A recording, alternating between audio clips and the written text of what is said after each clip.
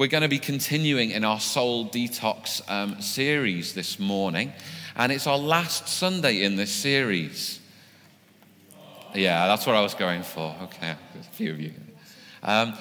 If you have missed any of it, of course, do get onto the podcasts. Mikey has been on fire just recently getting those podcasts up for you, and they're available on iTunes and on Spotify. You can get up to date with anything and everything. Of course, just me talking to you is not going to detox your soul. Does anybody understand that?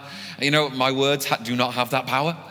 So you need to make sure you're in transformed communities, plugging into these truths and realities, get into grips with them. If you're not yet part of a transformed community, see me afterwards, or see Ron, who's waving over on the side there. He'll help you too. That's absolutely wonderful. You need to dig into these truths. Now, this morning, it's our last one in the series, but potentially this could be really, really profound and powerful for us. It's not to say the others haven't been really precious and important. They have been. What I want to say to you is that this is one of those kinds of messages where you might listen to the words and agree with them, even affirm the words, but then it's perfectly possible to say that was nice, go out of those doors after you've had a cup of coffee with your friends and enjoyed their company, and largely forget about it or remain unchanged. I'm going to confess to you, I've done that in church before. I imagine I'm not on my own. I've heard some really good preaching, and I've heard some wonderful messages. I've even encountered God as he's moved in my life, and I've pretty much gone away. And then the cares of this world and other such things, it's the parable of the sower, I guess, isn't it? They come and they just kind of choke things away or snatch things away. And then the gospel reality hasn't really grown in my life. I'm not going to get you to wave your hands, but I imagine there's other people like me. Yeah? We can be there. Let's not let that happen this morning. Is that all right? 7 of us again. I'm going to gun for 14 by the end. Let's not let that happen. Come on, let's just pray again for 1 minute. Would you close your eyes? And let's recognize that the Word of God working in our lives works in our lives not by my eloquence, not by your strength, but by our humble obedience to the working of the Spirit of God. Okay? This is what we're surrendering ourselves to this morning. And this morning we simply want to say, Spirit of the living God, would you cause the Word of God to come alive in me today? Amen. I choose this morning to humbly surrender myself to your Word, to your will for my life. What I'm doing is I'm saying, let Jesus be Lord. Maybe in new ways in my life, new parts of my life. Amen. Lord Jesus Christ, would you be at work in me? So that I might be more like you, Jesus, amen, to the glory of God my Father. And all God's people say, amen. Amen. Amen. Now, if you said amen, you're in this now. You said amen. There's no getting out. Pastor Greg tricked you into praying. It's terrible, isn't it? Anyhow. What we're going to be talking about this morning, we've talked about lots of things. We've talked about heavy souls, restless souls, tortured souls. Today we're going to be talking about the seduced soul. Hopefully you've all got pages of notes. Thank you, David and Andy. You're helping people if they've not yet got them. That's great. You can follow along on your notes this morning. It's worthwhile me saying as well as we get going, you should have received a little card this morning. I want your help with upcoming sermon series. So if it gets really, really boring what I'm saying, then you can fill that in. And then, back in the room. But fill that in because we're going to want you to pop that in the offering bag at the end of the gathering, okay? So if you can help me with that, that's fantastic. It's not boring yet, though. So, look at me. Now, I don't know. I don't know about you. Parents, mostly I'm talking to in the room right now, I guess. But when Erin and I were preparing for the arrival of our first, you try and prepare, don't you? Try and do everything you can. And you prepare and you kind of get the nursery ready because you're kind of brand new parents. And then, of course, you realize we're not going to need this room for like 6 months, maybe a year. But you do it, you get it all ready. And you learn about various things and you make decisions about what you're going to do and things that your kids are going to eat and da-da-da-da-da. Nobody told me that my kids essentially would try to destroy themselves at every opportunity. Does anybody know this, parents of small children? I've been looking and looking on the back of my kid's head and wherever it might be for the on-off self-destruct switch. I've not found it yet. So if any of you wiser and older parents than me tell me where it is, that'd be fantastic. Because kids just seem to want to break themselves. Does anybody know this is true? Kids, they just, yeah. Somebody's pointing at adults and they're saying, yeah, he wants to break himself. Anyhow, they do. I was thinking about this before, and I was thinking about one particular occasion where, was it Judah or Nora, just basically climbed to the edge of the couch and just nosedived straight into their face. It was Judah. He just dove onto his face off the side of our couch. Why would you do that? It's nuts, isn't it? Why would you do that? He just got up there, climbed up, and he's just like, right, I know what needs to be on the floor, my own face. And so he just pile drived his face into the ground. Then, of course, it goes horribly wrong, and he's crying, and it's all just terrible. Yeah, sorry, son, I'm talking about you. Erin told me there's going to come a point where I have to stop talking about him because he's on to me. He's looking at me. Oh, don't look at they try and destroy themselves. And we're trying to teach him in the car park when we go to nursery what is good and appropriate behavior. But they see the lights of the car and they're like, ooh, lights, it's so beautiful. And they go to, they're worse than squirrels. Kids, they're just trying to destroy themselves all the time. I've heard it's not just about young children. Sorry to say this, guys. I heard it's about teenagers as well. No amens from the parents of teenagers. Come on. There's something goes on in the brains of teenagers. It's a time when your brains are advancing rapidly. Yeah? They're looking at me like, no. No, it is. And all these new neural pathways are forming in the minds of teenagers. And apparently a product of that is that teenagers become wired for risk. Yeah? It's why it's always teenagers and young people doing really silly things like, cliff jumping and I don't know, all these kind of crazy things, trying out really odd and strange behaviors. There's no way we should let teenagers drive cars, is there? Can I get an amen? Because essentially we're just giving them this kind of weapon, but their minds are wired for risk. There's no way I'm ever going to, until I die, I'm never going to tell my mum what I got up to in her car that she graciously gave me when I was a teenager. I have a feeling she suspects. But no, sorry, I'm not going to say anything. It'll be like a deathbed confession or something like that. But they're just wired for risk. And it seems it's not just about teenagers. I don't know whether you remember that a few years ago, there was a story about a guy in Brooklyn. And he received some wounds on his body, and his brother came around and found him in his flat, and they took him to hospital, and they said it was a dog had done it. But turns out he had a Bengal tiger in his flat. Did you hear about this story? There's a guy in Harlem, and apparently he didn't start off with a Bengal tiger. Apparently he started off with a spider monkey, and he graduated to a boa constrictor. How could you sleep with a boa constrictor in the house? It's just not possible, is it? But then he graduated from there. And apparently at one point he had 2 lions and 2 tigers. But he felt like that was a little much, so he gave 3 of them away. I feel like 1 tiger is too much. But the tiger grew, and they apparently had this bond together. And the tiger thought that bond was essentially going to lead to him eating the man. I don't know. People are crazy, aren't they? People are crazy.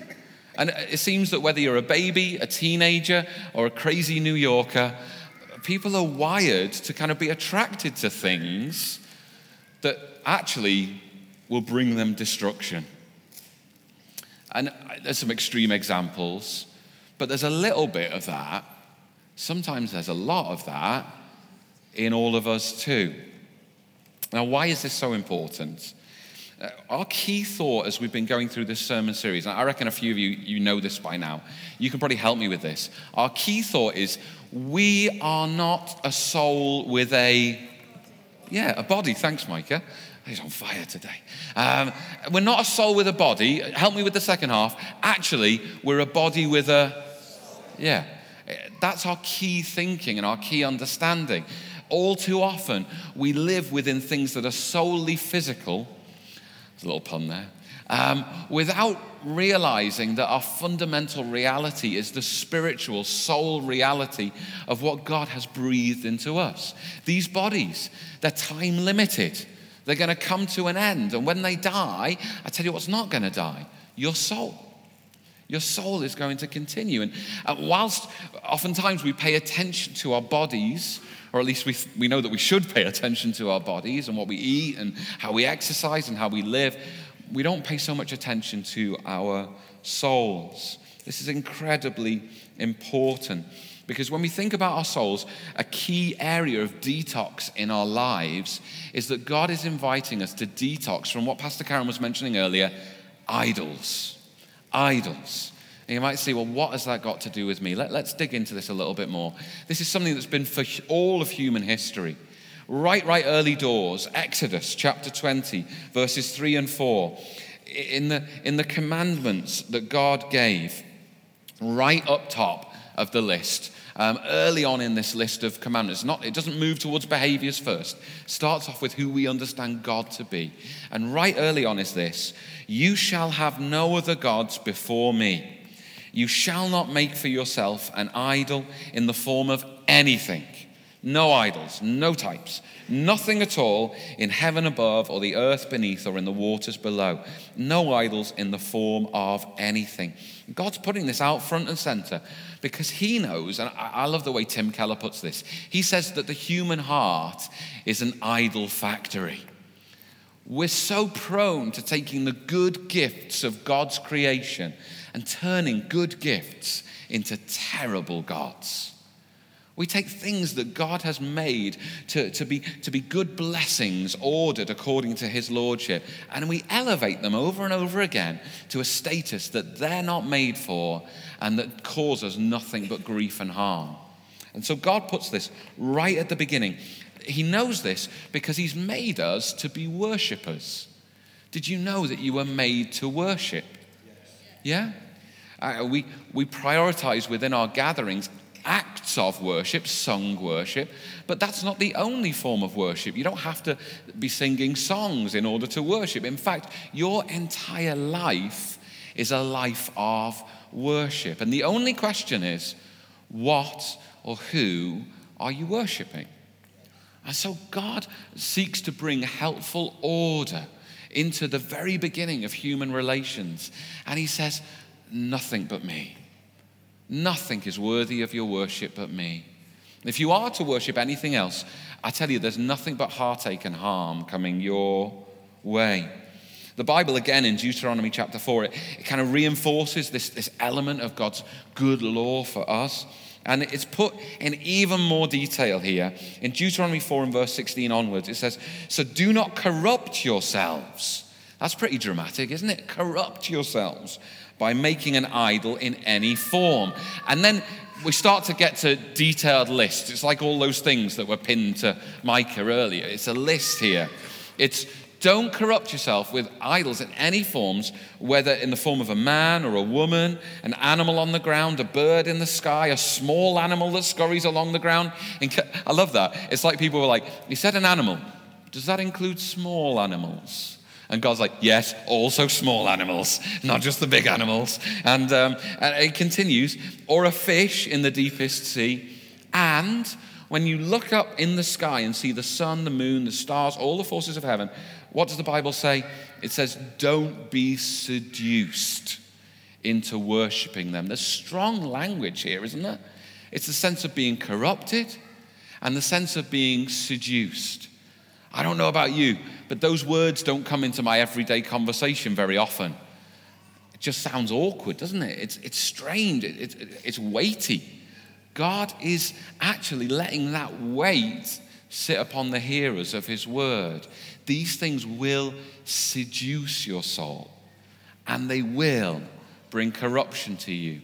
For to worship anything but the one true God will destroy you. Now, you might say, well, that's all well and good, but the examples there in the Bible, they're just totally daft. There's no way I'm going to be worshiping an image of something that scurries along the ground. You know, in our house, on occasion, we've had trouble with mice. Old house, there's holes everywhere, basically. And what are you going to do? We're in Birkenhead, there's houses everywhere, there's mice sometimes. When I know that there's a mouse in our house, I do not create a graven image of the mouse, place it upon the hearth, and gather the family around after dinner and say, let us now bow down to this mouse. We know it is small and fast, and it has outfoxed your father on a number of occasions. Therefore, it is worthy of our worship. And the children are like, yes, okay, let's sing some songs about the mouse, and Judah gets his ukulele. No, it doesn't happen. I put out traps and I try to kill the beggars. I'm terribly sorry if I say that, and some of you are like looking at me like, I'm a vegetarian, I'm a vegan, and I respect all of the things of God's creation. Well, I'll send them around yours. I'm being silly, but you don't worship things that, I know you don't. I know you don't necessarily kind of look up into the sky and say, isn't it pretty? I need to bow down and worship the night sky. It's a bit ridiculous. And maybe you read the Old Testament and you see them. I mean, they made that golden calf, didn't they, on that occasion? And you say, well, that's weird. It's a bit ridiculous. It's a bit stupid. I think old people, old-fashioned people, that's what they did then. Is it irrelevant? Is it really?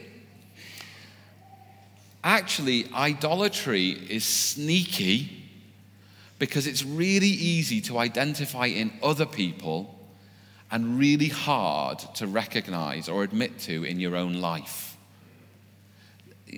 Those Hebrews in the Old Testament, they weren't bowing down to the golden calf, and like the ones at the front were really keen, and the ones at the back were like, isn't this really daft? It's a cow made out of gold. They were all into it because they didn't see it. That was their thing. What we're going to understand this morning is you've got a thing, almost certainly. And actually, that's the thing that's really hard for you to see. Other people's idols might be super obvious to you. You might think it's daft, ridiculous that they worship that. But let's have the humility and the understanding to realize there's stuff for us. And we need God's help. Anyone need God's help this morning?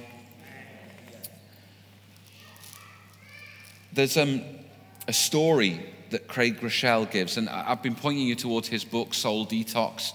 We've drawn so much of our material from there. I know many of you've been doing on YouVersion, the Soul Detox reading plan. If you've not got onto it yet, get onto it. It's fantastic. He tells a story, a friend of his who went to a remote village in India. And of course, in the remote areas, they didn't have any of the modern day luxuries that we have. But this friend, he met a lady, and she was actually, and forgive me, it's a little brutal, but she was sacrificing chickens to an image, a god that she had on a kind of a makeshift altar. And she's raising up these chickens just to sacrifice them. And so this guy, he's like, wow, I've read about this, I've heard about it, and now I'm actually seeing it, the real thing. I mean, there's idolatry. There it is, really obvious as she sacrifices genuine chickens at a genuine altar. He got into a conversation with her, and he found out that she'd actually visited his country, the United States of America. And so they got talking. He said, did you like it? Did you like it there? And she says, no, I hated it with all of my heart. It was the most disgusting place I've ever been to, and I'm never going to go back again. And he's offended. Why? Why was it so disgusting? She said to him, and get this, she said, it's the most idolatrous nation on the planet. There's a lady, literally, with chickens that she's sacrificing to idols on an altar. And she says to this guy, your country's the most idolatrous on the planet. And he's a bit like, what? Pot? Kettle? What's going on here? What do you mean? Well, she said, let's just be honest. She said, most of you are overweight. Why? Because food is your God. You talk about it, dream about it, you're consumed by it. You've got mega stores with aisles and aisles of food to make you fat. Every corner has multiple restaurants all over. And all you do is eat the things that make you fat. It's idolatry. And then she went on to say, other end of the spectrum, she said, and how about your whole sports thing? She said, it's pathetic how you've got multi-million-dollar facilities, and then all you people who've just eaten ridiculous food dress up in someone else's uniforms, paint your faces, and go and cheer as if you could really catch a ball. She was quite blunt, wasn't she? She's like, it's idolatry. And then she said, in your homes you each have also your little altars of worship. He said, what do you mean? He said, well, you take this thing, and you put it on your wall, and you plug it in. And then you line up all the chairs in the room around that television, and you align your whole house, and your family gathers together, and you just worship for hours at a time at the things that come out of the screen. Are you struck by the irony of this? There she is practicing something, and we would all say, that's ridiculous. But she looked at this guy in his country, and to be honest, our country is not much different. And she said, actually, you're ridiculous. Idolatry is everywhere, and it will infect us all. These things, they become no longer good gifts, and some of them, they're not even good gifts. They become idols in our lives. Jesus asked us a question. We've asked it many times. Let's ask it of ourselves again. What good is it for a man, for a woman to gain the whole world, yet forfeit their soul? What good is it? It's time for a little soul detox. How do we dethrone those things that have seduced our souls? How do we ensure that idols are not the mini gods of reduced lives, but actually they can be cast down? What are we saying? Nothing else matters. Nothing in this world will do. Jesus, you're the center. Come on, we sing these words. Everything revolves around you. Is it true? Is it true? I'm not just preaching to you, I'm preaching to myself. I've been doing it all week. Is it true? Is it true? How can we get somewhere healthy? How can we get somewhere good with God? Firstly, we need to learn, and if you've got your notes, you can add this into your notes. We need to learn to identify the idols of our souls. Like we said, it's not always obvious. It's not always easy. We need to learn how to identify these things. What is it that we've elevated to the supreme place, a place it doesn't deserve, something that may rank higher than the one true God in our lives? Psalm 24 is going to be helpful for us here. Verses 3 and 4 we can read. The question's asked, who may ascend the hill of the Lord? Who may stand in his holy place? This is what we're made for. We're made to be with God and to worship him. How do we get there? How can we be these people? Well, the answer is, he who has clean hands and a pure heart, one who doesn't lift up his soul, her soul, to an idol. One who doesn't lift up their soul to an idol. Look, this is the challenge. It's so easy for us to justify or to rationalize or to bring all sorts of excuses as to why some things, they're not really idols after all. And we'll just shut down a careful examination of our lives. If we did so, then we'd realize that we pay more attention to them than we do to God. We'll realize that we invest more time or energy, resource, talent in those things than we do in God or his church or his mission. What we do is we shut down the conversation. We shut down the analysis. But God is saying, you want to be healthy? You want to have a detoxed, free soul to enjoy me and live as I've ordered your life? We need God's help in identifying these things. We're going to look at three things, three areas of life. And you can do this work as we go through the week with your transformed communities, those that you're doing life with. I'm going to ask you them now. Let's see how they sit with us. Firstly, how do we spend our time? Isn't that like the most precious resource that you have? Don't you think? Time. It's like infinitely precious, isn't it really? It always seems so stretched and strained. How do you spend your time? Secondly, how do you spend your money? How do you spend your money, your resources? Thirdly, what do you talk about? What characterizes your conversation? What are the primary markers of the way that you talk with others? And if you find that a vast majority of your time is focused on one thing, if you look at your bank account and realize, oh goodness, I'm spending a huge amount on this particular area of life, or if you find yourself in conversation time and again, kind of no matter what the conversation is about, keeps on heading back to a particular topic, then what we're realizing is these things have perhaps an unprecedented and probably not warranted place in our lives. Now think about your conversation. Look, if God is really that important to us, should it not be that our conversation should be regularly, repeatedly drifting towards God? Do we find that to be a reality in our lives? Do we find it to be a reality in our lives? More or less every single conversation I have with one of my neighbours is about Tranmere Rovers. And let me say, that's a pretty good conversation to have at the moment, isn't it? Except they're just going to go out this afternoon and totally destroy another team that remains nameless in this place. I say that. I know there's a few of you that like such a team, but God is at work upon your heart. I know, and he's releasing you from this in the name of Jesus. Should we just intercede for Tranmere for a minute? Should we just do that? Should we just bow our head? I'm sure you're going to do that when you go home anyway. But do your conversations, though, do they drift in that similar way? Do they drift towards God? Is that just a natural tendency of your conversational life? Or is it other things? I don't know what it is for you, but we can guess at some of the obvious ones, isn't it? How about your home? Homes are such a kind of increasingly an obsession, aren't they?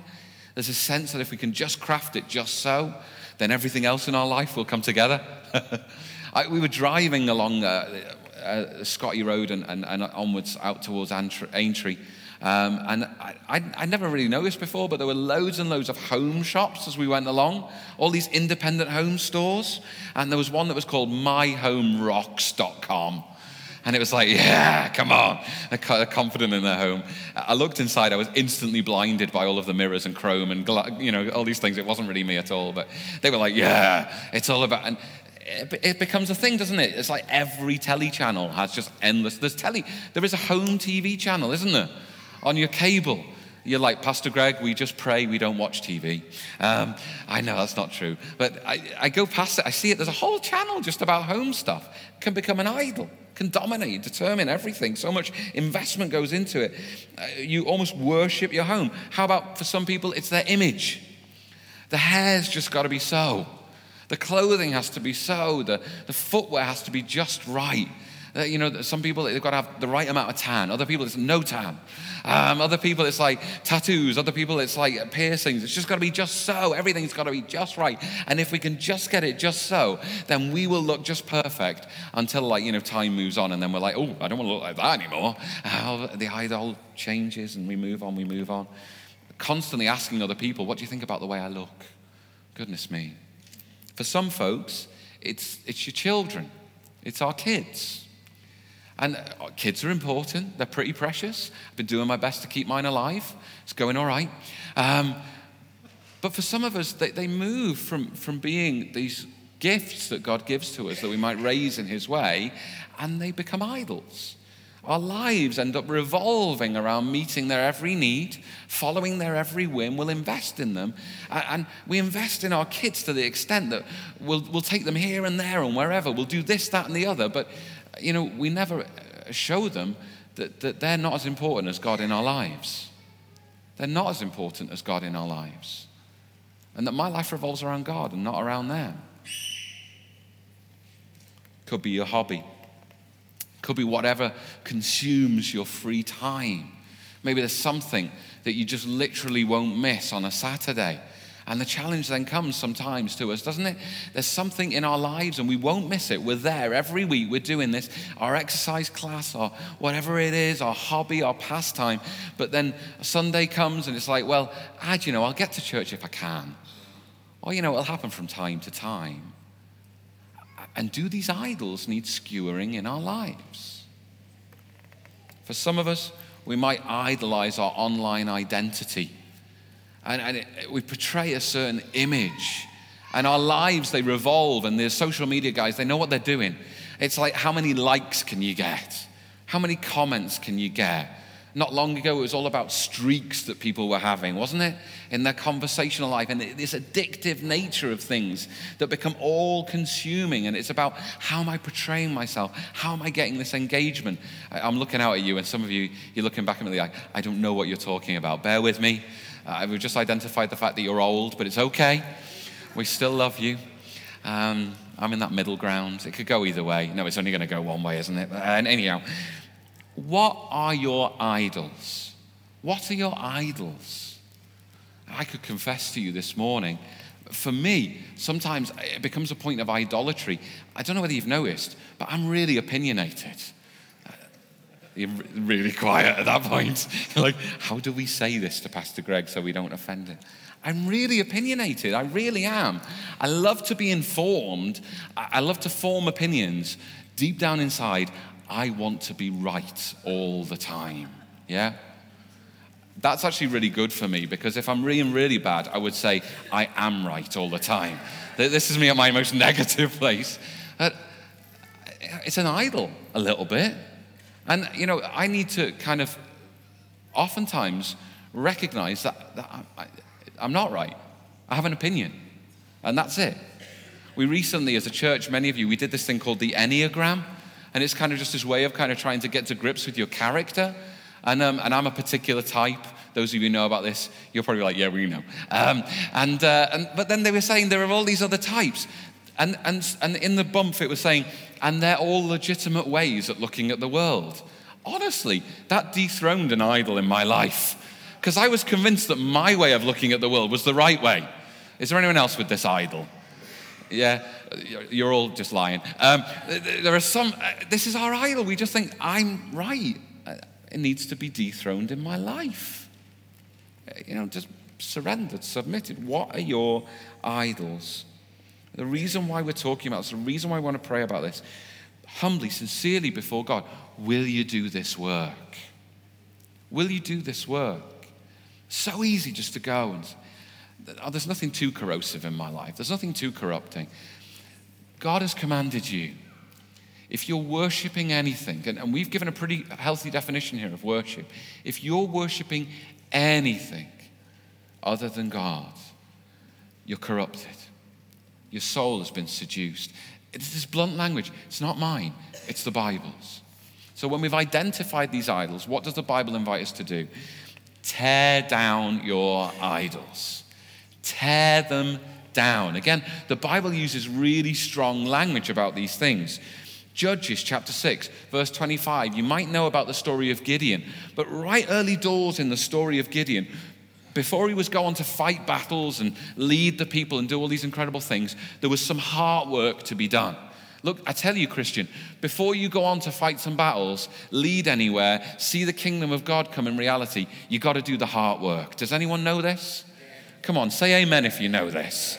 You've got to do the heart work. And the heart work was, what did God say to Gideon in this book of Judges? He said, tear down your father's altars to Baal, an idol, and cut down the Asherah pole beside it.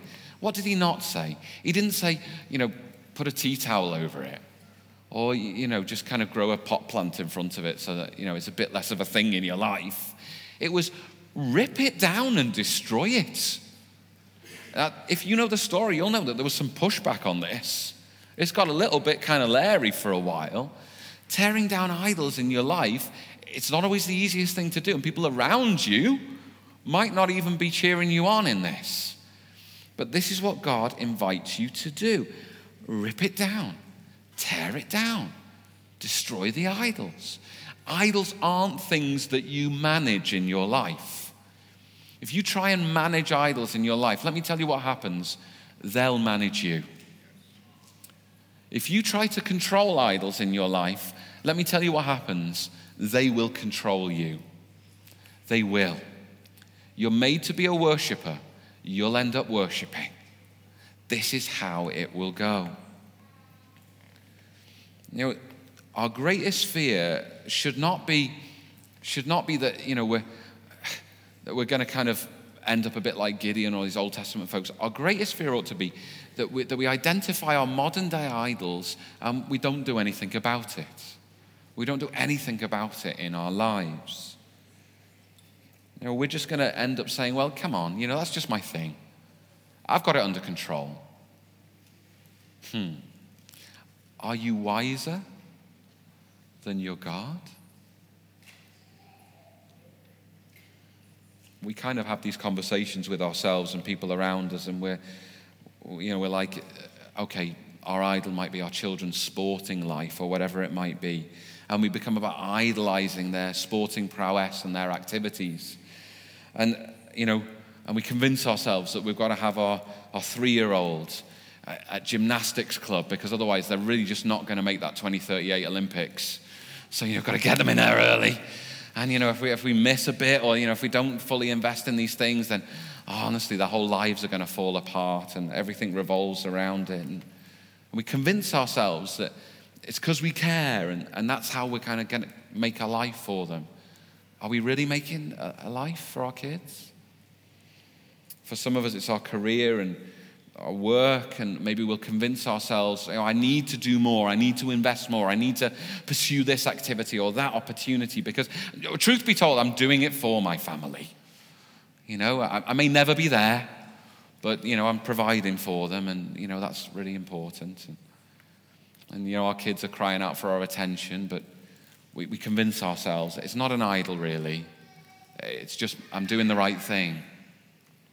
This is the tire hitting the road. I'm not trying to be offensive, nor am I standing before you as somebody who doesn't have idols that need to be torn down. I'm doing this work in my life. Come on, let's skewer these things. Let's not talk ourselves out of it. The pursuit of material things in our lives. We live in a nation, and it's an advertising nation. It's a consumption society. And we tell ourselves that if we just have more, then it'll make us happy. And we talk ourselves into idolatry, not out of it. And we think, if I just get this car or this house, or I go on that holiday or that holiday or the next holiday or the next one, and I get the shoes, the bag, the phone, whatever it might be, that the next thing will be the thing that really satisfies my soul. Jesus talked a bit about this. He had a guy on one occasion come to him, a rich young man. In every way, he seemed like a good guy. Kept commandments, looked after his mum and dad. Good young guy. Jesus looked at him, the Bible says in Mark chapter 10, and please notice this right at the beginning. The guy comes, he says, what can I do to inherit eternal life? Jesus looked at him, and he loved him. That's what the Bible says. He looked at him, and he loved him. What we're talking about this morning, what Jesus talks about in the Bible, he's not coming after your heart because he's just this hard taskmaster who wants to discipline you into this kind of way that he just thinks, right, come on, let's go. He loves you. He loves you. And he knows how he's made you. And he knows what he's made you for. And just so, Jesus talks with this young man and says, what must I do? And Jesus talks about all the things that he has done. Knowing his heart, Jesus says to him, one thing you lack. Go sell everything you've got. Give it to the poor. Don't worry, you'll have treasure in heaven. And then come and follow me. And Jesus opens up to him the way of setting aside what had become an idol, the place of worship in his life, and coming into freedom. But this guy, you know how the story goes, he went away very sad because he had great wealth. Another way of saying it, he went away very sad because the idol had seduced his soul. Jesus loves you and he wants you to be free. He wants you to be free. He wants you to be free. He doesn't want you to go away from him sad. He doesn't want you to go away from this place this morning sad in just a few moments. He wants you to be set free. What can this look like for our lives? I saw just this week as I was scrolling through Facebook, but I saw a pastor that I know on the Wirral, and he posted something along the lines of how he's always been a bit ambivalent about Facebook, but he felt like it was a corrupting presence in his life. And so he said, I'm gone. And it's not a fast like some folks do. He said, I'm just shutting it down. I'm done. I'm out. He said, you can still get me on Messenger if you need to. But I'm gone. And he'd made that choice. That this thing, it's too much time, too much energy, and it wasn't good. It was corrosive, corrupting in his life. I know different folks who, they've realized that they were spending all their lives around their tellies, and they've decided to do something radical. They didn't just cancel their cable or their Netflix or whatever it was. They got rid of their telly. They got rid of their telly.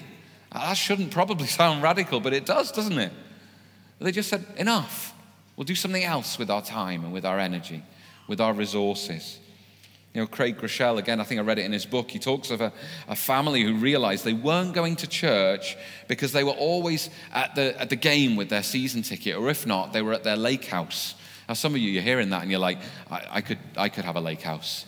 It's a different kind of life, isn't it? But there you go. But they were never at church. What did they do? They didn't just say, we'll manage it. They actually gave up their season tickets and sold their lake house. That's a bit radical, isn't it? A bit radical. Are you wanting to manage your idols, or are you willing to give them up? Because this will speak to the nature of your soul. This will speak to the nature of your worship of God. Now, come on. Are you willing to tear them down? Once you've identified, tear them down. We need to move on really quickly. What then is in its place? Fill your souls with God. Fill your souls with God. I rather suspect if you're here this morning, that probably sounds like really good news to you. You've probably come this morning because that was your kind of intention anyway. Maybe you felt a bit dry, a bit weary, or even if not, you wanted to give thanks to God and seek something more of Him in your life, and you're like, oh yeah, I'm on board with this. It's part of the same continuum. Allow the Spirit to identify, come on, let's be real about this. Tear it down. Don't try and manage it. And what comes in its place? Fill your souls with God. Some Psalms. You've got them on your sheet. Read them in the week. Discuss them in your groups. Psalm 84, verse 2. My soul yearns, even faints for the courts of the Lord, the presence, the place of God. My heart and flesh cry out for the living God. Psalm 107, verse 9. For God satisfies the longing soul, and the hungry soul, it's Him who fills it with good things. Psalm 142, verses 1 and 2. As the deer pants for the water, for streams of water, so my soul pants for you, O God. My soul thirsts for the living God. It's vivid, poetic language, isn't it? This is not ordinary. This is not transactional. This is not, I could use a sip of water at some point in the next, 24 hours. This is, I need Jesus. I long for Him. Every fiber of my being is yearning for Him because I know I'm made for Him. He's made me for His pleasure. He's made me to delight in Him. What do you use that kind of language for? My soul yearns for, my longing is for. Come on, do we ever use this language about God? Is this the kind of language that we're more common to use with if we're thinking about a KFC? I suspect it might be. Come on, we don't need to be embarrassed in church about longing for God, do we? Do we? We can't long for God here. Well, you're going to struggle. You're going to struggle. All too often, our craving is for the things that this world tells us we need and almost kind of addicts us to. God, help us. Fill our souls with your presence, dear God. Fill us with a longing for you. A longing for you. There's an old hymn, isn't there? And you probably know the words really well. This ought to perhaps be the refrain of our lives. Turn your eyes upon Jesus. Look full in His wonderful face, and the things of earth will grow strangely dim in the light of His glory and grace. Come on, church. A lot of you know it. If you don't worry. But if you know it, would you say it with me? Come on. Turn your eyes upon Jesus. Look full in His wonderful face, and the things of earth will grow strangely dim in the light of His glory and grace. I saw a couple of the canny ones. They were like, it's on the sheet. It's all good. Yeah, he's smart. Come on, band, would you come and join me? Can I invite you, church, just for a minute, just close your eyes. Could you do that? If you're comfortable to do that, I think it'd be really helpful. We're just going to close our eyes and bow our heads, and we're going to come before God as we're drawing in to close now. we're wanting to do this soul detox. Because I don't know about you, but I don't want my life to be seduced by anything. I'm made for Jesus. And I'm glad to be able to say that. I'm made for Jesus. I know that many of us here, we would affirm this truth. So come on, church, all around the room, should we close our eyes and let's fix the eyes of our heart upon him. Let's do a little soul detox as the music begins to play.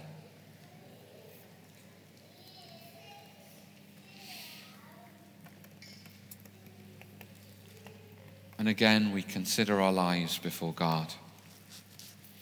And dear Father, we're asking that your Spirit, might even pierce our hearts with truth. Lord Jesus Christ, we recognize before you that sometimes, oftentimes, all the times, we need that abruptness.